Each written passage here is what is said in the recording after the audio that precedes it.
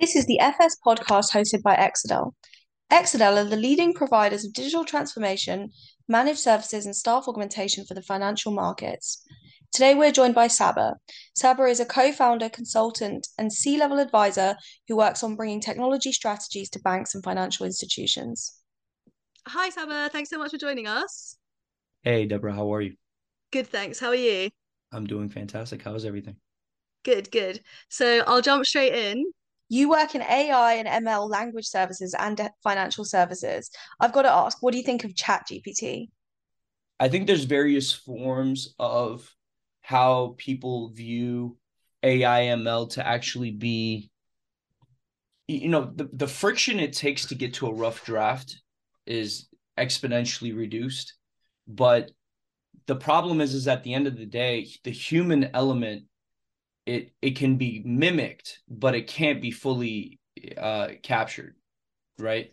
So like Right. when you look at look at the democratization of AI and ML across these various forms, one of the biggest issues that people are going to have is just trying to figure out how to humanize it.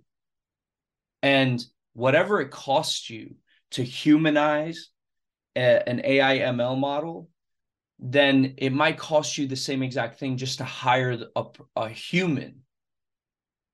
You see what I'm saying? And so there is a cost differential that they have to take into consideration because right now you have what's called a prompt manager now, right? Like they're hiring prompt managers. So like if you know how to write the prompt, right, it becomes ultimately the way that they will determine whether it's a new talent, like if you can write the prompt. The issue that I have is that you're going an extra mile to hire a human to get to a rough draft that will eventually need human oversight anyway. So at what point are we just going to measure the velocity of this thing to try to figure out whether it is a better service or a better route to a final product? I think it's a better route to initial information, but not a better route to a final product in the world of writing, right? But when you talk about the world of let's say fintech or financial services, one of the issues that I think it's not necessarily an issue, but I think it's one of the things that people don't understand is that AI/ML uh, analysis has been around financial services for many years. Like this isn't a new thing that just essentially popped up, and now because Chat GPT's in place, Wall Street is thinking, oh, we could use this. I mean, they've been using data analytics and AI/ML to create insights within their models anyway. I think what it's doing now is it's essentially becoming a much more prescriptive model that people can get a hold of. So you have like open APIs that people can utilize to, a regular retail trader now can tell you if there's a signal within, these different markets, and then they can talk about correlation analysis without necessarily having to sit down and really run like a regression and, on the front end, and no one has to actually build those models. Someone can just set it and forget it to some level, right? Let's start like kind of from the beginning. You mentioned finance fintech. Um, Yeah. how is AI and ML being used in fintech and financial services today? And then what's the difference between that and how you think AI and ML can be used, for example, in product development going forward? So there's a couple of factors here, right? So like right now we already see people using Chat GPT to essentially get code outputs, right? And then they'll have someone go through it and clean it up and structure it a certain way. But I think there's two factors here. One is that the financial services markets like Wall Street, even with high frequency trading, they are not at the cutting edge of technology, every single one of them. So you have, and primarily that comes from several different points. One is that some of these major institutions actually are very weary of putting their models in the cloud because they don't want to be hacked, and those models are essentially their proprietary.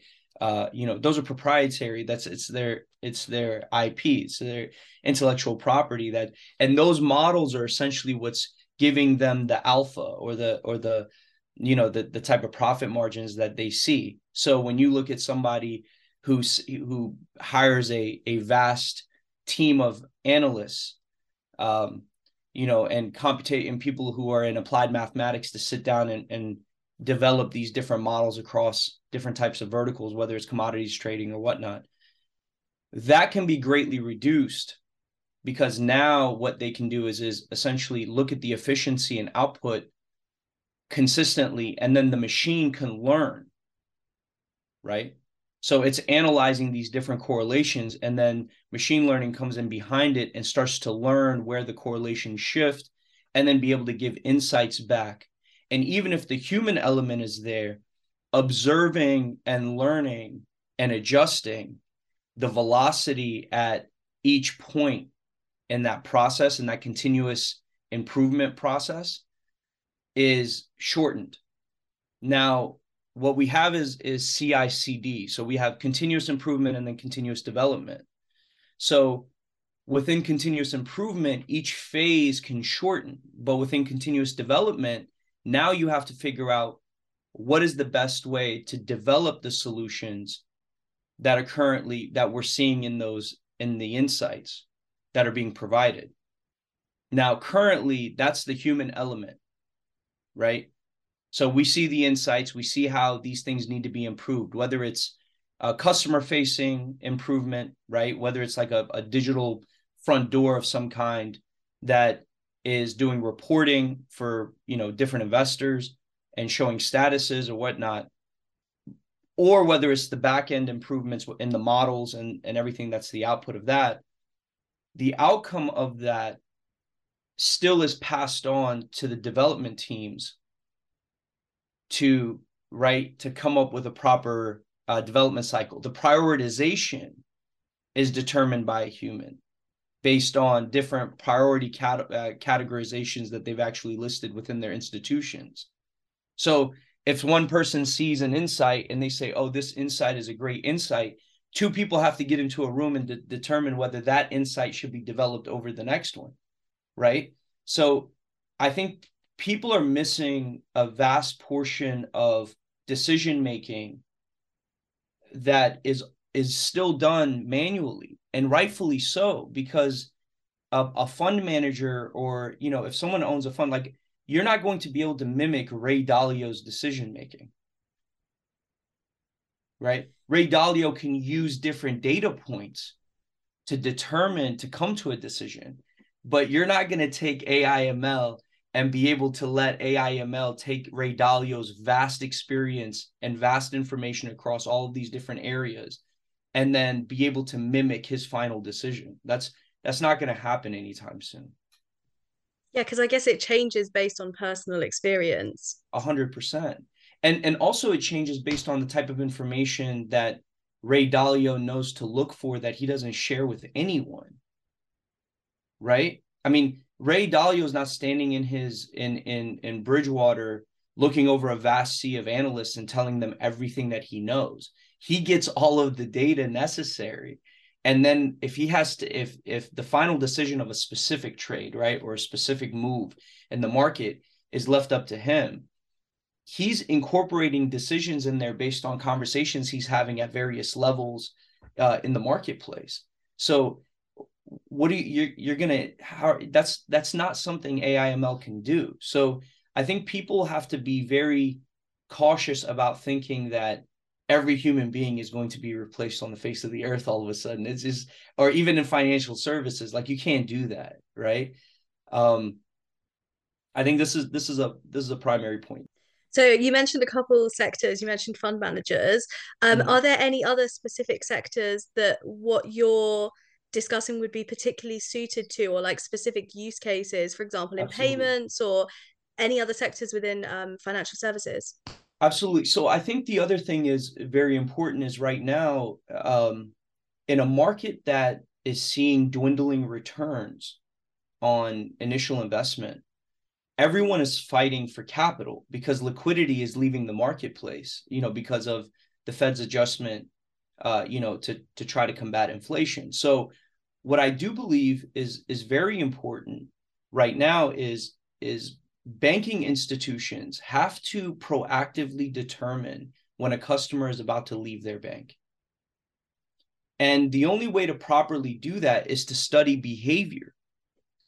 And so AI/ML will study the behavior of different levels of investors, whether it's a high value investor, or just a regular retail individual who just might just be depositing various amounts into different instruments across the banking sector. But if they proactively see behavior, if AI/ML can study the behavior of every individual historically and what they've done before they've left the bank, then the bank can proactively create models that will allow their managers to intervene and then be able to suggest various instruments, be able to suggest various incentives to try to have and create that retention necessary, right? So I think there's several points in this that are really important, that when we're starting to see how AI/ML is creating, we have descriptive and prescriptive, right? The descriptive aspect is really describing the persona that they have in front of them. We've looked at this individual, and this individual falls into these categories because of these insights, right? And then the prescriptive is, this is how you create retention across this demographic of either investor or depositor, wherever it is. I think that's one part of it. So we talk about retail banking, right? The other part of it, I think, with payments are a very nuanced thing because of crypto, right? And so because you have this new age of individuals, and that, first of all, the new generation has no idea what cash looks like, right? Like they have no idea. If you're 10 years old right now, there is a high probability that you might have never actually seen your parents transfer cash in front of you, right? I would never usually interrupt, but I just have to mention this. And I Yeah. know we're audio only, so No, please. no one can see. So I'm going to try and describe the hand movement. But have Yeah. you seen that the under kind of 12s, instead of doing a phone, They do this. yeah, they do that with They the do hand, this. with the palm, Yeah, right? That's absolutely. so Yeah, weird, isn't it? 100%. And the problem is, look, the issue that we have is that when behavior starts to change like that, you start to realize that everything around that behavior is going to change as well, right? So when you do the palm, right, like there's a few implications when we talk about the palm, as and representation. And when we say the palm, what we mean is, like, as opposed to holding your pinky and your thumb up to signify a phone call, you're saying you're holding your whole palm to your head, symbolizing a phone. And one of the things that symbolizes is that you've never seen a wire before. You've never actually seen a phone attached to a wall, right? So let's just start there, right? So you actually don't know what restrictive movement in relation to a phone call and access and communication even looks like. Like, you've never even been involved in that world. You've never been restricted by location in relation to communication. That's insane, isn't it? You'd never think of that. Insane. So now we get into the next step, which is, if you've never seen the connectivity there, right, and you've never been restricted in relation to how not only you communicate with others, but how you're communicating with the rest of the world in general, how you're getting information.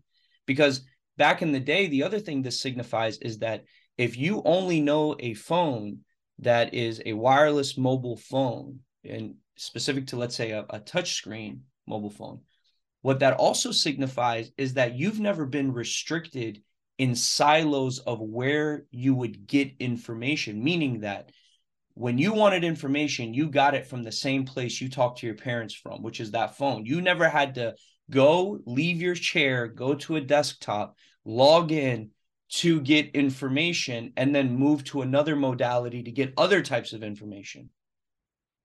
You see what I'm saying? You've never even had to go to a library to pick a book, as opposed to going online to get digital information. Both of those essentially merged all together, where you speak, verbal information and communication, bidirectional, how you send information to others and gain information has all been done in a single modality, and it hasn't been location restrictive.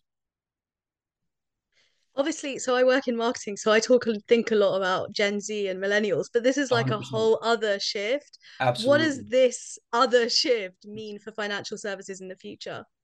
Yeah, I think what this means is essentially that when people pay for things now and they just swipe their phone, right? Because you have to think first, let's say that you went to a card, that card had to be swiped. Then the chip came, and then now it's either chip, tap, or swipe. Then you have a wallet. At the same time, you watch this rise in crypto. So now money to you can be anything that anyone determines to be valuable. So when we talk about payments, going back to your original question, what payment means is essentially starting to become a little bit more fluid. Why? Because if I buy something with, let's say, Bitcoin or Dogecoin, right? I am not transferring that cash in that form into my account. I have to pay for it, right? And well, let's say I pay you for it, for the asset. You send me the asset. Now you have to essentially take that form of payment you got and either keep it in the wallet you have and hope that in hopes that either you're trading it or you're buying other assets that you need, or others, goods and services, let's say, not assets, goods and services you need with that type of coin, or you have to again convert it one more time in order for it to be a much more socially and widely accepted form of currency. So what that essentially means over time is that now AIML could probably shift into a position that actually tells you what form of payment is most efficient and is most, has better tax incentives, what you're buying, how long it will take, right, to remit payment. Then you have the other really, really, really big elephant in the room, which is everyone is paying for things remote. And unless you have an environment where you can purchase things and be held accountable, and the seller of those or the manufacturer of those items can be held accountable for selling you something, or they can say you never paid them, the logging of that transaction starts to become a vital point in what's going on, right?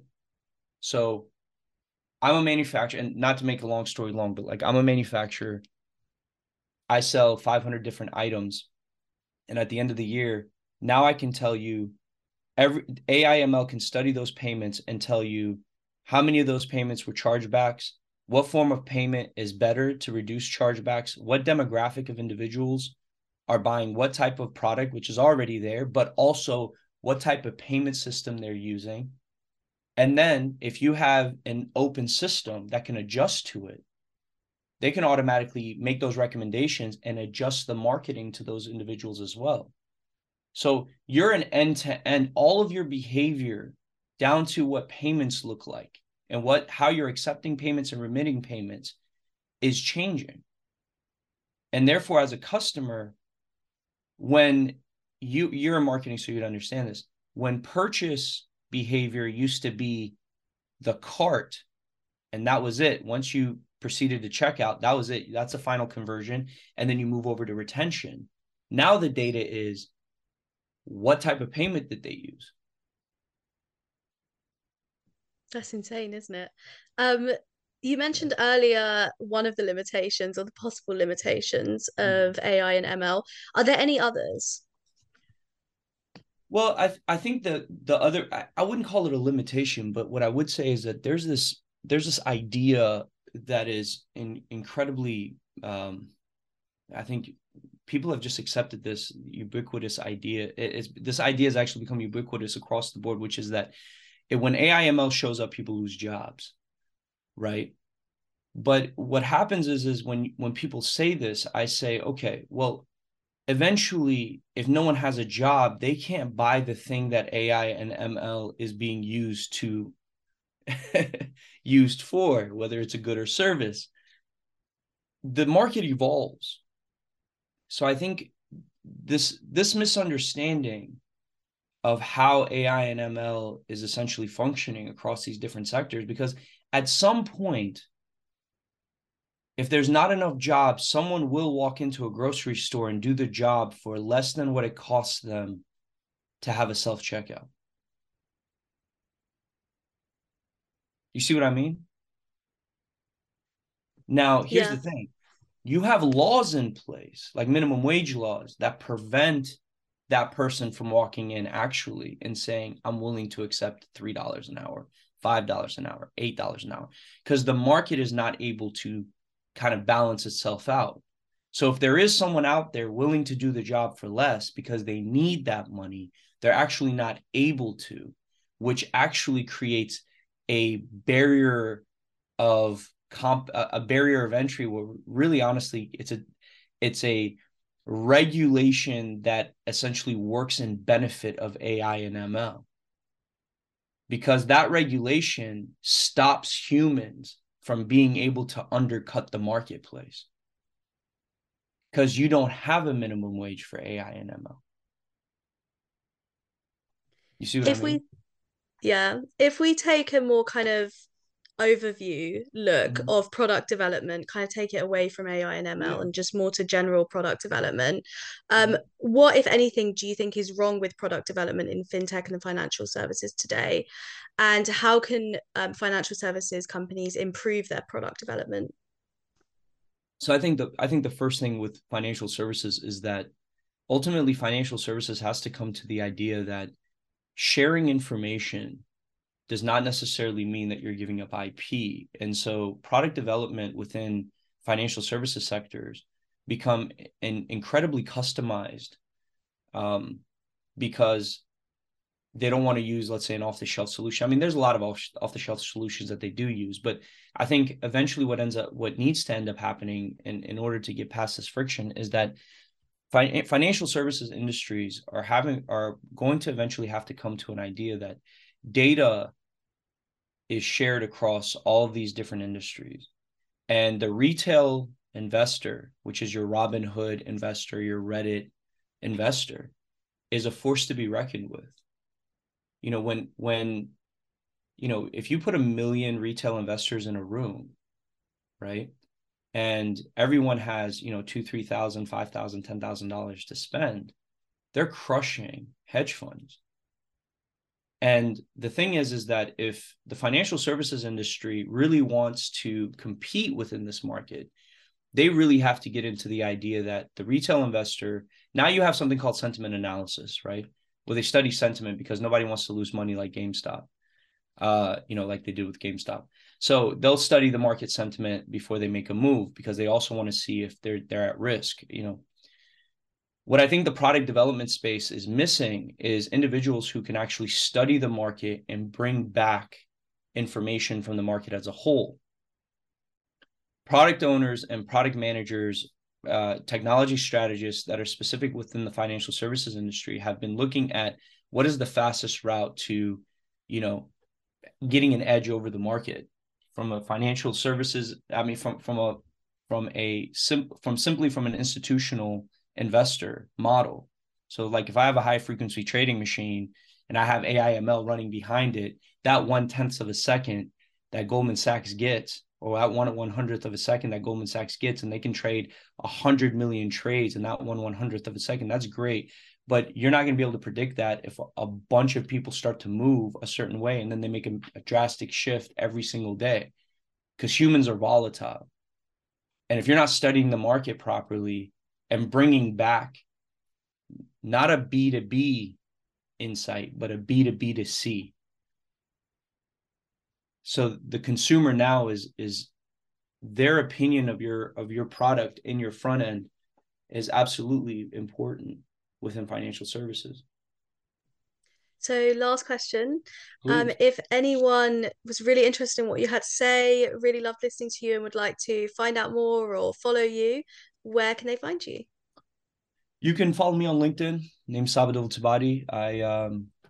They can look at some of the articles we recently wrote. And I believe that, over time, I'll probably be putting out more content in relation to it. But please find me on LinkedIn, Sabadul Tabati. Follow me. Let's connect and network through this. Happy to provide any insight. And, in the future, I think we'll probably be looking at a blog coming soon. That's primarily in relation to product development and financial services as one of the verticals within that space. Cool. Thank you so much for joining us. Awesome. Thank you. This was the FS podcast hosted by Exadel. Don't forget to follow us to hear more.